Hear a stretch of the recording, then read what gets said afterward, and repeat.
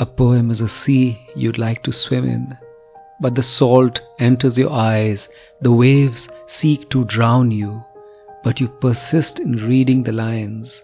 Slowly you come to the deep calm, and you know you can float on the poem now. This is Sunil Bhandari, and you are listening to Uncut Poetry. I'm so excited to tell you that I have started a newsletter called The Uncuts. It has my poetry and it has musings on life. Subscribe to it through the link in the show notes and never miss the beat of a good poem or a lovely thought. I never wanted parts of you which were easy. There are always some bits of light for both of us to take away, but you do want the entire buffet of effulgence. Is there ever hope for me that you will look beyond your towers to see my beauty which might last a while? You see the furrow on my forehead and think I despair and say, I'm yours, before you dispatch me to the edge of your universe. Now you sing loudly to an appreciative town, whilst I stand at the shore and slowly get to like the freezing wind. You will come looking for me at the high tide to ask me to come to your hideaway. The ticker tape was strenuous and you felt a cheat. Come, be far away with me, you say, where I can be naked for you and you can tend to the places I have splintered. But I close everything I'd opened to you so far. I wrap myself tighter where my wounds fester. I say I don't want to be torn between you and you, you and me and me. Go, be far away without me. I never wanted parts of you which were easy, and I didn't wish to be taken easily either. Go to your town and your towers, your ticker tape, your accolade. There's a bandit and a song hidden there. Sway, but without me. I have a wound now to cauterize, and this sea is just enough for me to swim in, drown, or survive.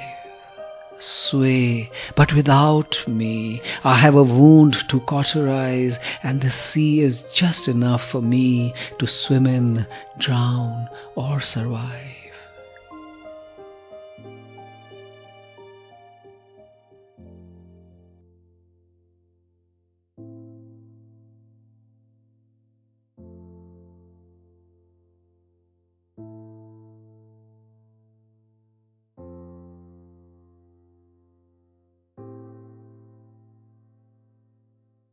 Time and again, relationships slip into presuppositions, and we start taking the ones who are closest to us for granted. We find our own needs overriding our sensitivity to the soul twitches and mood swingers of our loved ones' aching hearts. So much of what is good in us is drowned in the morass of the quotidian. We deflect, we ignore, we stop noticing, we stop holding, hugging, caring. All that matters is our anguish, our petulance, our paraphernalia. We are lost in our own contracted world.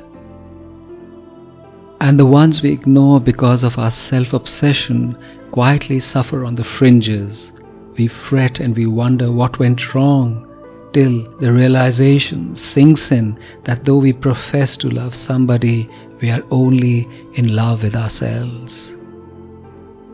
We then realize that much of life's meaning and often our own worth is derived from others. We understand ourselves better through the wisdom of others. Our arrogance is softened when we encounter the simplicity of the truly wise.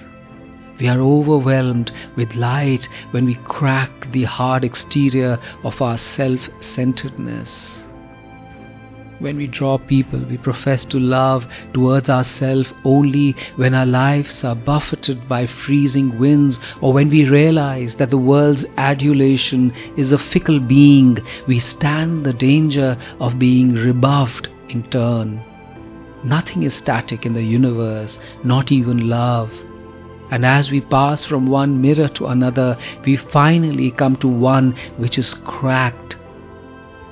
And in the tragedy of this realization lies the irrevocability of love which has given up. Churn always brings change, and the power of the anguished no more has reverberations which can shake our universe.